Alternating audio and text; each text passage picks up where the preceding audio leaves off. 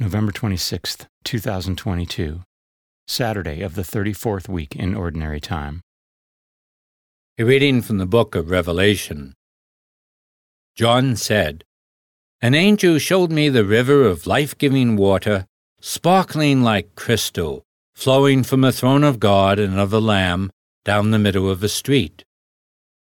On either side of the river grew the tree of life that produces fruit 12 times a year, once each month. The leaves of the tree serve as medicine for the nations. Nothing accursed will be found any more.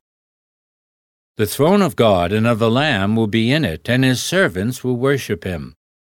They will look upon his face, and his name will be on their foreheads.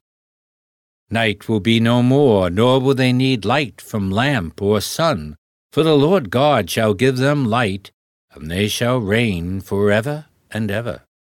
And he said to me, "These words are trustworthy and true, and the Lord, the God of prophetic spirits, sent his angel to show his servants what must happen soon. Behold, I am coming soon.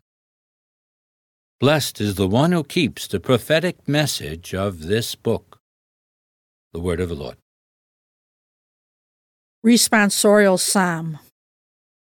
The response is, Maranatha, come, Lord Jesus.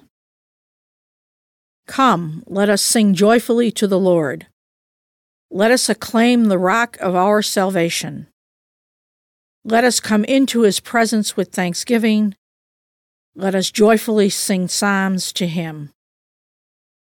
Maranatha, come, Lord Jesus. For the Lord is a great God, and a great King above all gods.